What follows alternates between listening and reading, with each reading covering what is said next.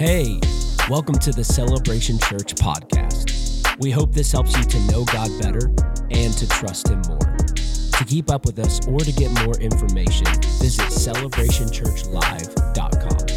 If you have a Bible, I want you to turn over to Luke chapter 6. Luke chapter 6. I'm going to preach a message that has been branded on my heart for a few months now. I initially preached it at our young adult ministry at the beginning of the year. I have since preached it around the country. I have the privilege of getting to travel all over this country alongside with my wife. Our family gets to travel, and I preach, which this afternoon we will be jumping on an airplane because I'm preaching tomorrow night in Alabama, and so just be lifting us up in prayer. But we are here this morning, excited to preach this message that has been so heavy on my heart. With that being said, I want you to go to Luke chapter 6. We'll start reading at verse 13.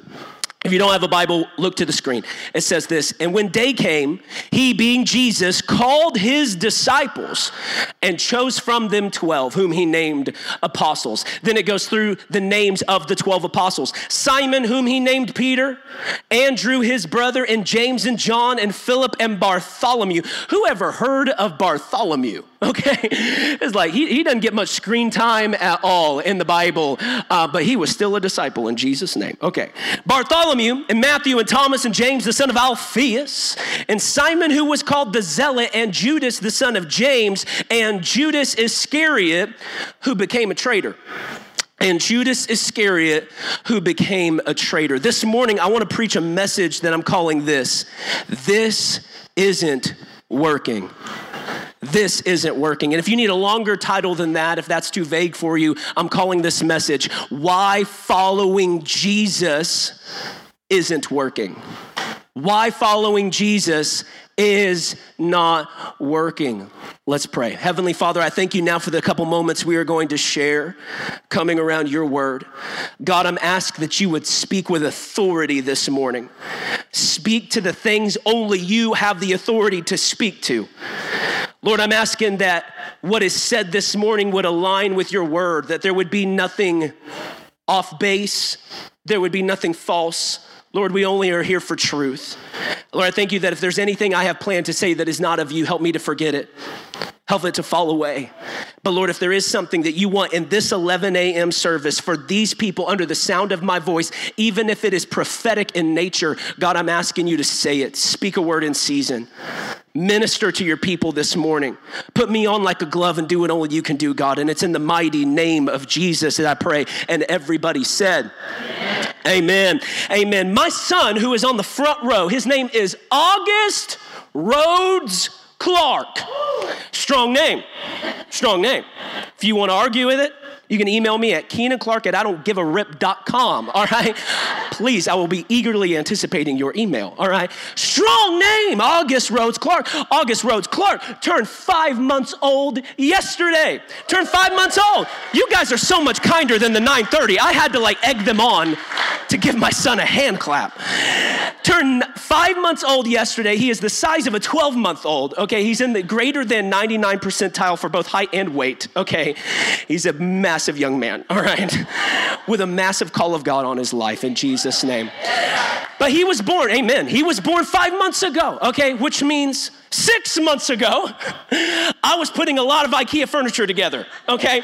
6 months ago, I was busy putting IKEA furniture together. This kid had accumulated more furniture than people who have been born, and he was not, okay?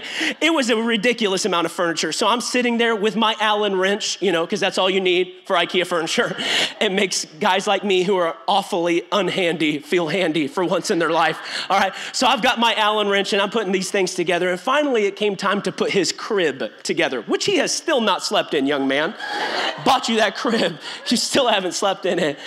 I'm putting this crib together we bought from IKEA. Now, I love IKEA. Now, IKEA does not bring you this sermon today. I'm not sponsored by IKEA. I am getting no royalties off of this, okay?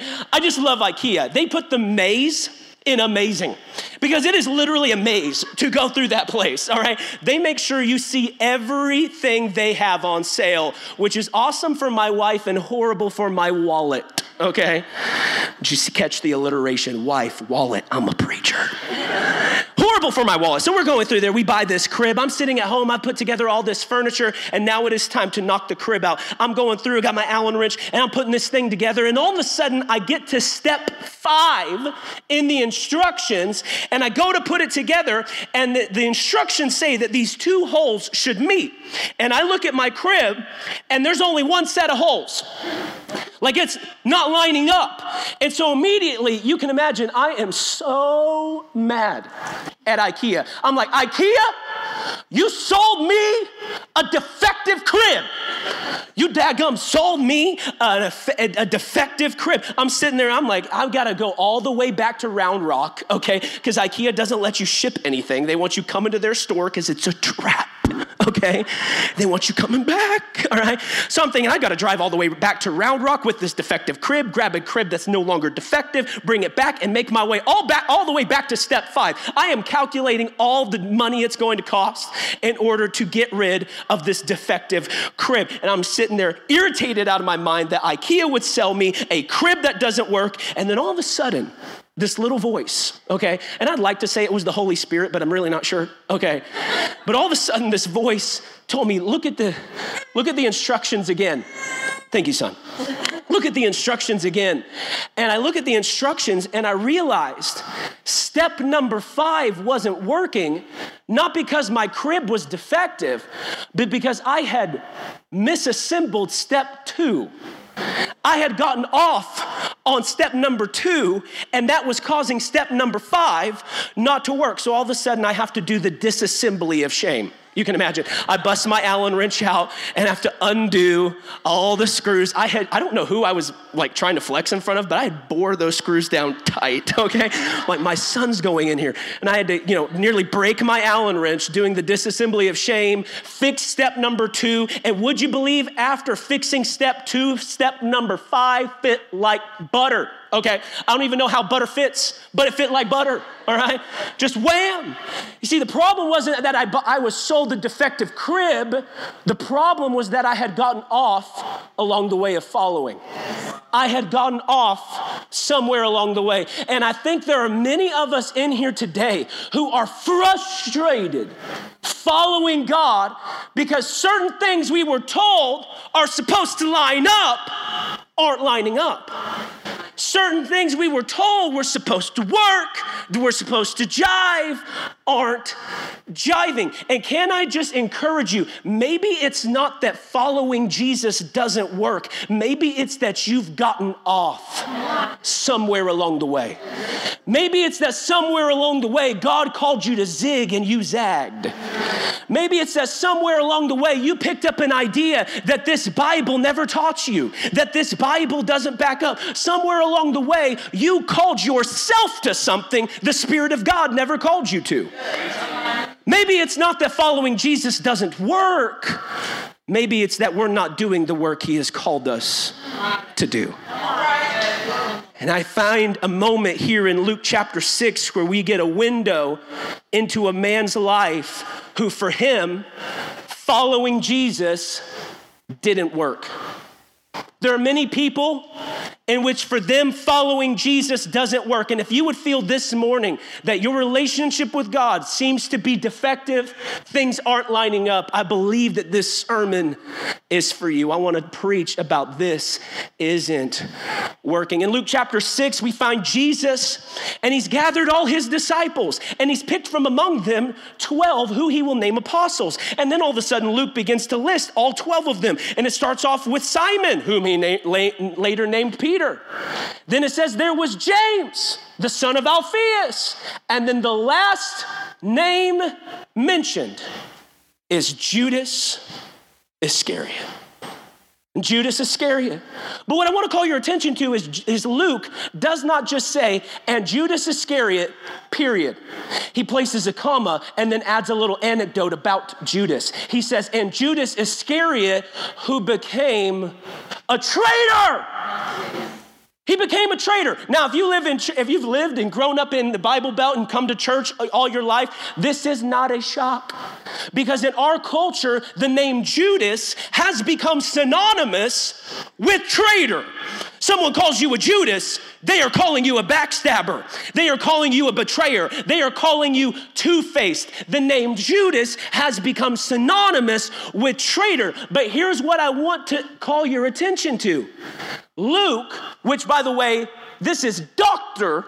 Luke, who also wrote the book of Acts. He's a medical professional. He uses very precise terminology. If he uses a word, he meant to use that word. And notice what Luke does not say. He does not say, and Judas Iscariot, who always was a traitor. He doesn't say that. He says, and Judas Iscariot, who became a traitor. I didn't write it, I just found it. This is why you can't just read the Bible. You gotta read the Bible. You gotta slow down. Because it doesn't just say, as you and I would think, he always was a dirty, rotten traitor. No, it says he became a traitor. As if to say at one point the apple wasn't bad. As if to say the man we all know him to be, he was not at one point. But over time, things began to go awry. Here's how I know that Judas signed up out of a good motive to follow Jesus. Here in Luke chapter 6, Jesus is not Jesus. He's not. He is Jesus, but nobody knows it. He's still very early on in his ministry. In this moment, Jesus is not the guy that has this global ministry. He's not the guy that has village people running and telling that about what Jesus has done. He's not a guy who has a lot of big entourage and a lot of money in the bank and a miracle tour booked for the fall. He doesn't have those things. In this moment, Jesus is a dropout carpenter walking the Sea of Galilee, calling failing, floundering fishermen to come and follow him. Yet even though Jesus didn't have the trappings of someone who was successful, something about him spoke to Judas. Something about him called unto Judas. Judas signed up to follow Jesus for Jesus. But here's the problem. Jesus didn't just do 1 year of earthly ministry. He did 3. And though Judas may have signed up year 1 out of a good heart, over the 3-year span of following Jesus, he became something he did not start out as. And here's what I want to ask you this morning. Who are you becoming? Who are you becoming? You are becoming something.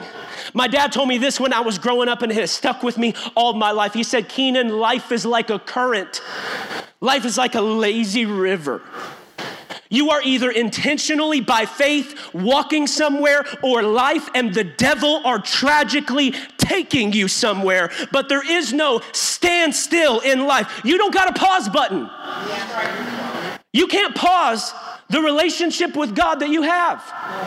It's not that, oh God, I'm gonna pause for a bit, party for a bit, do my thing for a bit, and then I'll come back when I'm good and ready. I'm gonna go sow my wild oats. Let me tell you this, if you're sowing wild oats, what do you think you're gonna reap? If you're sowing wild oats, what kind of harvest do you think you're gonna reap? There's no pause button on this thing. You are becoming something. And Judas is proof that you can sit in the church and become the devil. Judas is proof that you can occupy a church blue chair and still end up looking like the devil himself. And this is why it's not just about church attendance. It's not just about getting in the church. It's about what's in the church getting in you. It's about he who is the head of the church seeping and creeping his way into every nook, cranny, pocket, corner, and crevice of who you are. It's not just about church attendance. It's about God's presence. You can sit in the church and be being actively discipled by the devil. Judas is proof. Who are you becoming? Judas never set out to be a traitor, but it's who he became. And over the next couple moments, I want to show you that the signs of Judas going bad showed up long before the bad thing we all know he did.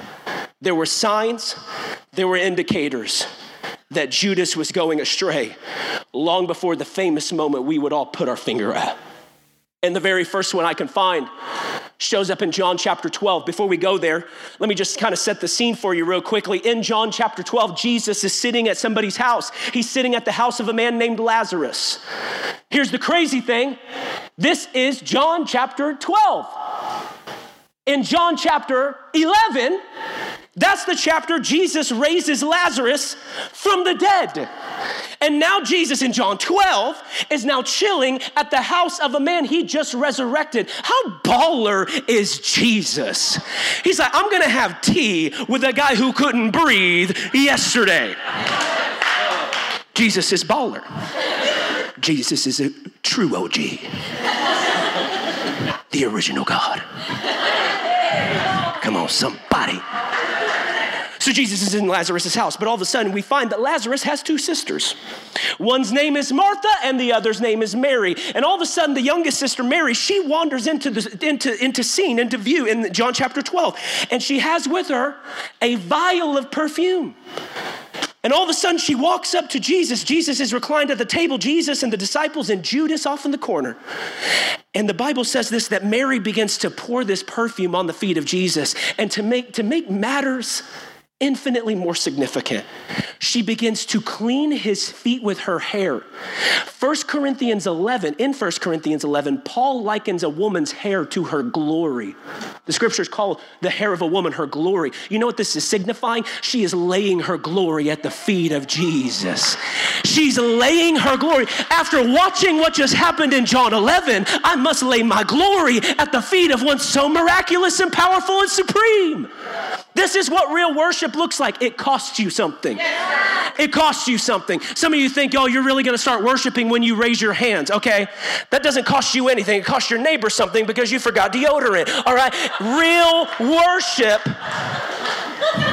Too close to home, so sorry. I perceive thee to be a prophet. Real worship should cost you something. And all of a sudden she begins to pour this out on Jesus, wipe his feet with her hair. And all of a sudden we see Judas. You have to say his name like that. Judas. Fork-tongued Judith. Judas is off in the corner. Judas is off in the corner. And this is where all of a sudden Judas begins to object. Judas says, hold on a second. This perfume is worth 300 denarii. Next verse. 300 denarii. Now let me break this down for you. 300 denarii is a whole year's wages. You would earn on average 1 denarius a day, and the average Jew would end up working 300 days a year, taking off a Sabbath every week. That's 52 Sabbaths a year, plus any other vacation days or sick days. It ends up averaging out to about 300 days of work for the average Jew. This is 300 denarii, 1 year's wage. And Judas sees, and Judas knows the going rate of a perfume of this price. Judas is in the know. Judas knows how much this perfume costs. Judas knows all the going rates. And Judas says, hold on a second. This perfume costs 300 denarii. And he begins to object that this is a misuse of this perfume. Notice what Judas is implying in objecting to this. He's saying, hold on a second. Hold on. Mary, wait up. Jesus isn't worth that. That's what Judas is implying by saying that this is a misuse of a perfume of this price. He said, hey, I think Jesus is cool too. And I know you're like super grateful for him right now. You're still very euphoric as to what he did yesterday for your brother. You know, he resurrected him. I get that. Jesus is a cool guy, but he's not worth that. Jesus isn't worth 1 year, is what Judas is saying. And can I be honest with you? I have to agree with Judas. Jesus isn't worth 1 year. He's worth every year. Jesus isn't just worth 1 year. He is worth year after year after year. And long after you and I have become dust in some dirty old box 6 feet underground, he will still be worth it. Jesus isn't just worth 1 year. He's worth everything you've got. And Judas begins to object, saying Jesus isn't worth that. And can I suggest this morning that maybe the reason you are having a hard time following Jesus is because Jesus has lost his worth to you. You will always have a hard time following Jesus when Jesus loses his worth to you. Jesus loses his value to you. You will always have a hard time. And can I tell you where this leads? Jesus losing his worth to you? It leads to you losing your worth to you. Because your worth is intrinsically connected to your worth of Jesus. You know how I know this? The Bible tells me so. Because when God looked down at our depraved state, we were fallen in sin, separated from him eternally forever because of our transgressions. He looked at us in that state and said, what might the price be in order to purchase them out of their depravity, in order to purchase them out of their sin? And lo and behold, the price tag was the blood of his son, Jesus. Evidently, you're worth Jesus. So it's no wonder that when Jesus' worth begins to be diminished, yours does too. You want your self-esteem to go up? Recognize the sufficiency of your Savior. Recognize the height, length, depth, width of the love of God he has for you. Your worth is intrinsically connected to Jesus. And maybe you would say, Keenan, Jesus is worth everything to me. But the church, nah. Maybe Jesus has lost his worth because his body has lost his worth to you. You're like, I love Jesus, but I hate his people. I love Jesus, but I hate his kids. May I remind you of what happened in Acts chapter 9? In Acts chapter 9, there's a young man on the back of a horse on his way to a village called Damascus. And Jesus supernaturally shows up in a blinding light to this man. You know him as the Apostle Paul. In this moment, he's not the Apostle Paul. He's the persecutor, Saul. He's been persecuting the church of Jesus Christ. He's been throwing Christians in jail left and right, beating them up one side and down the other. And he's on his way to Damascus to do the same. And all of a sudden, a blinding light appears, and it's Jesus himself. And he says this, Saul, Saul, why are you persecuting me? Now, if you do a little study, you will find that Saul never actually persecuted the tangible, visible, physical body of Jesus, but he was persecuting the church of Jesus Christ. But notice what Jesus says. He doesn't say, why are you persecuting my church? Yeah. He doesn't say, why are you persecuting my people? He says, why are you persecuting me? Yeah. Because Jesus takes it personally how you treat his bride. Amen. Jesus takes it personally how you speak about the church. Right. And I'm not saying that we don't call sin, sin. And I'm not saying that we don't hold leadership accountable. The Bible tells that people who do what Pastor Brandon and I do are we are doubly accountable. We are doubly accountable first and foremost for how we lead our own life, but then secondly accountable for how we instruct you to lead yours. I'm saying we should fact check the pulpit. We should keep leaders in check, but we ought to honor the global bride of Christ.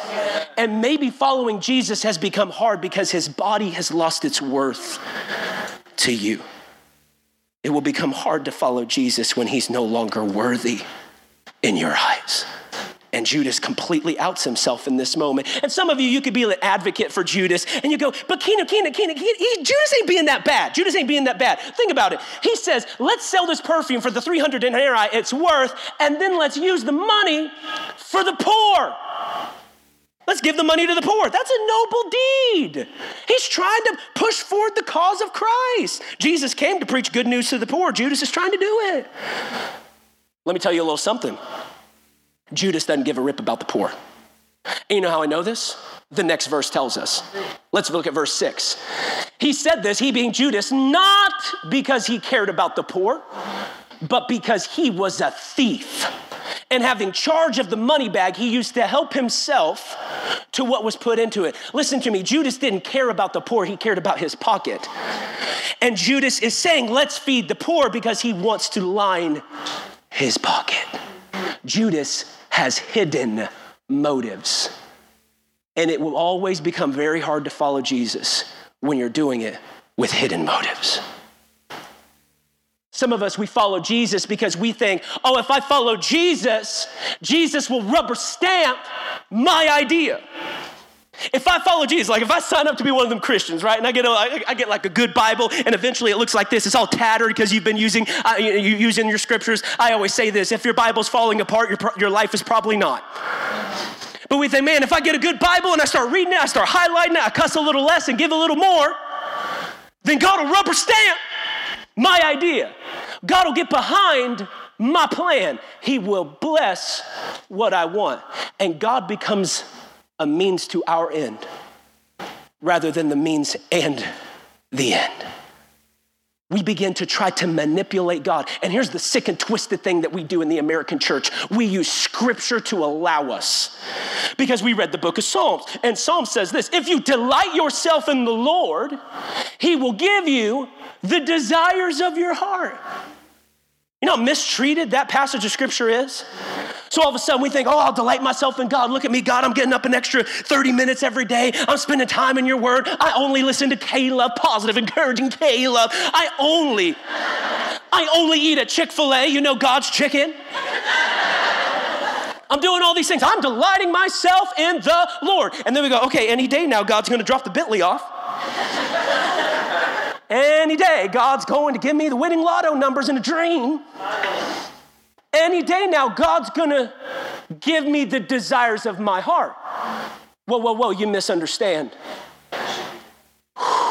He says this: delight yourself in the Lord, and he will give you what? Desires. The psalmist is saying, if you delight yourself in the Lord, God will take away the desires that are perverting and killing you and replace them with the desires he has for you. What is God divvying out? Desires. That's what God has for you. He will replace the desires you already have with the desires he has for you.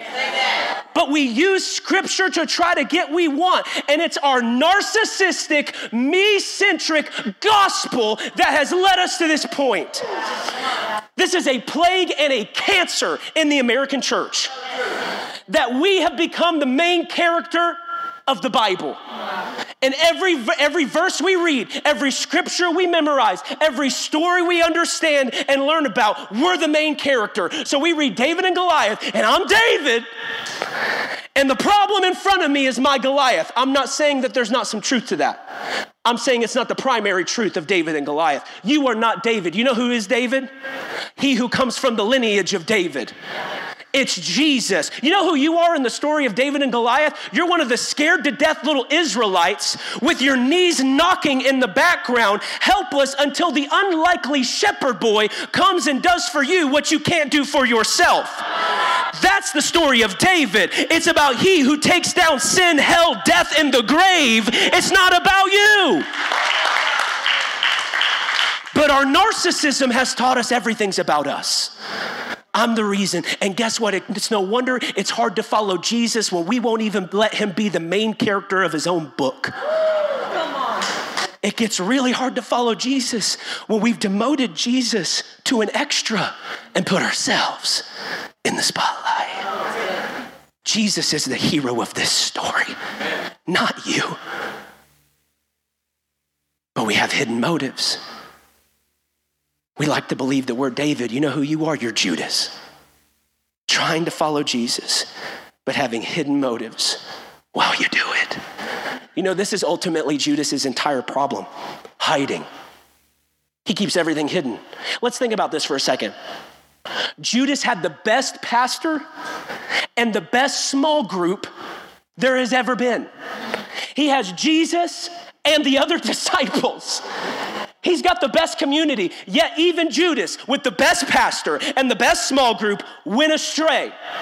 Which tells me you can be in the best church, they're preaching the gospel, they're preaching the truth, you can have some of the best Christians around you, but as long as you stay hidden, if you won't get real, if you won't get vulnerable with who you are becoming, not even heaven can save you.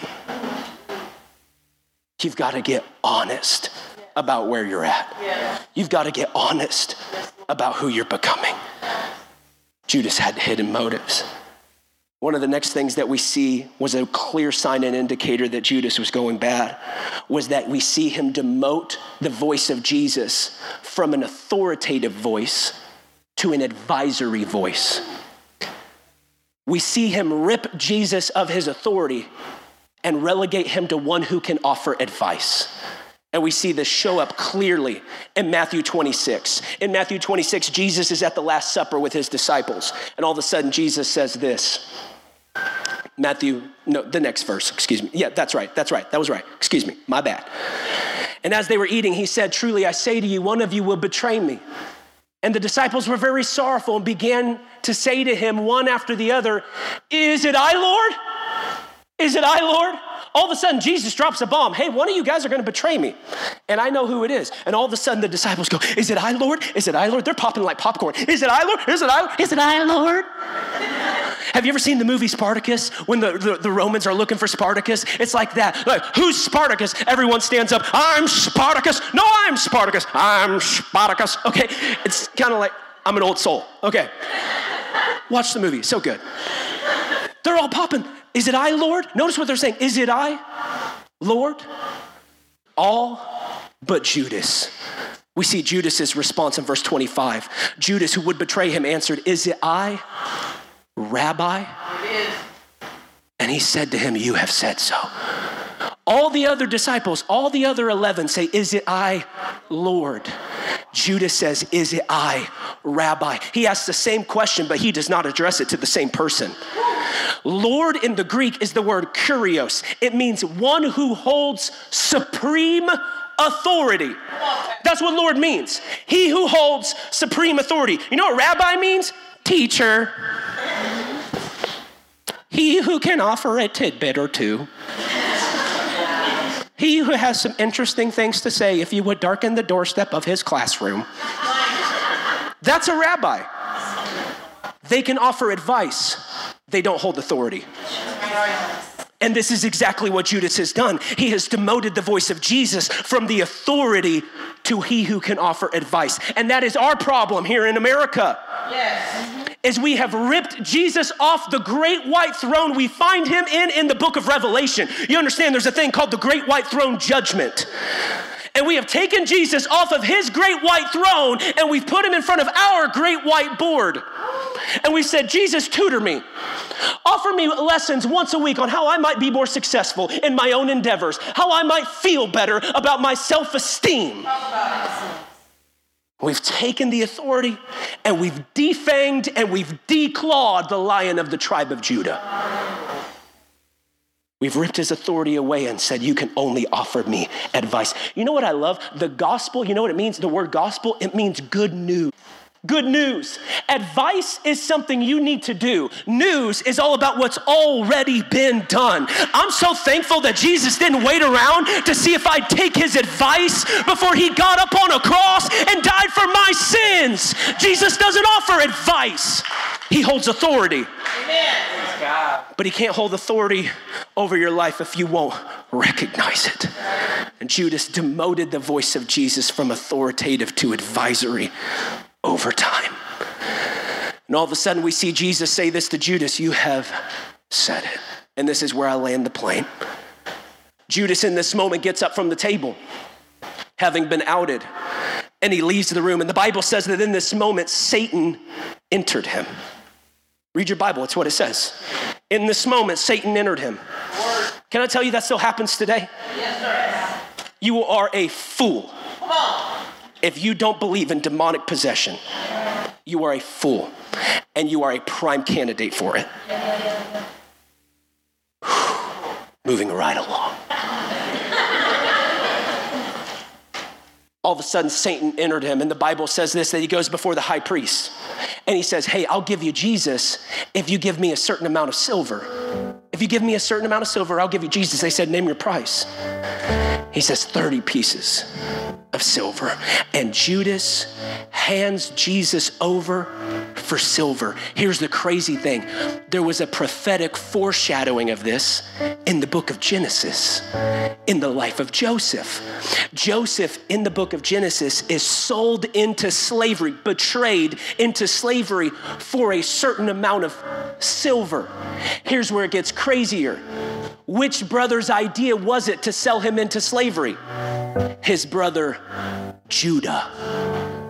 You know what Judas is Greek for? Judah. It's the same name.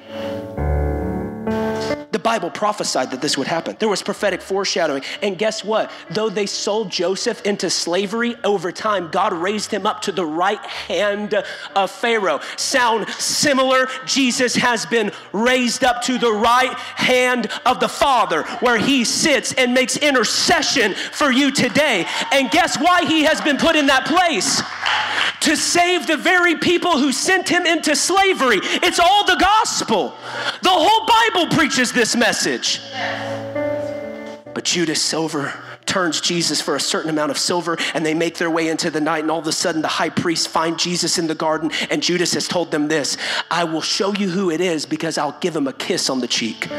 And I have wondered over and over why Judas chose a kiss as the sign. And I've got my speculations, but I do know it shows us this. Judas betraying Jesus with a kiss shows us that not everybody who looks like they are loving on Jesus actually is. Not everybody who looks like they're loving on Jesus actually is. You can be kissing the face of Jesus and be betraying him in your heart. That's what this proves. So all of a sudden, Judas betrays him. They seize Jesus and they bring him before the high priest, Caiaphas.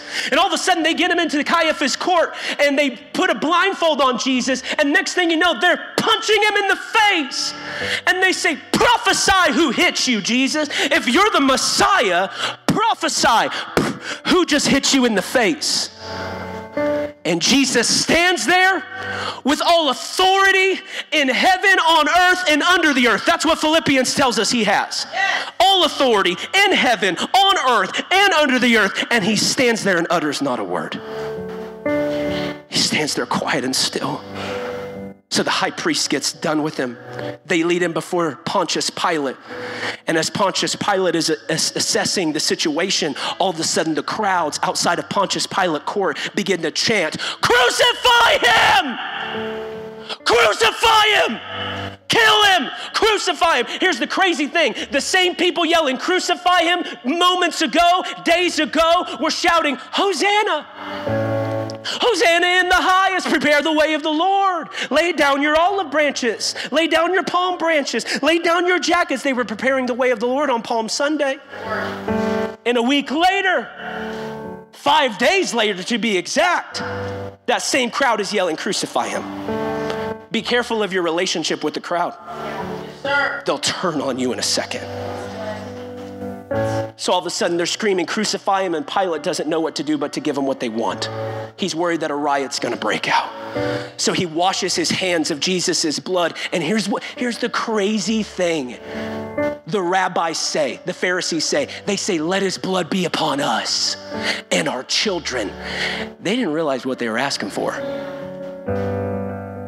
That's actually the best thing that can happen, is that the blood of Jesus be applied to you. But they're saying, let his blood be upon us and our children. And Pilate gives them what they want, and he sentences him to death via crucifixion. And your Bible says this is why you got to read it. It's so interesting. The Bible says that when Judas heard the sentence, that Jesus had been condemned to death and the death of a crucifixion, the Bible says that Judas had a change of heart. That all of a sudden Judas was full of regret. He never thought he was betraying Jesus to Jesus' demise. He thought Jesus would spend a few days in jail, get roughed up a little bit, and would be back on the streets healing people before you know it, and his pockets would be lined a little bit better.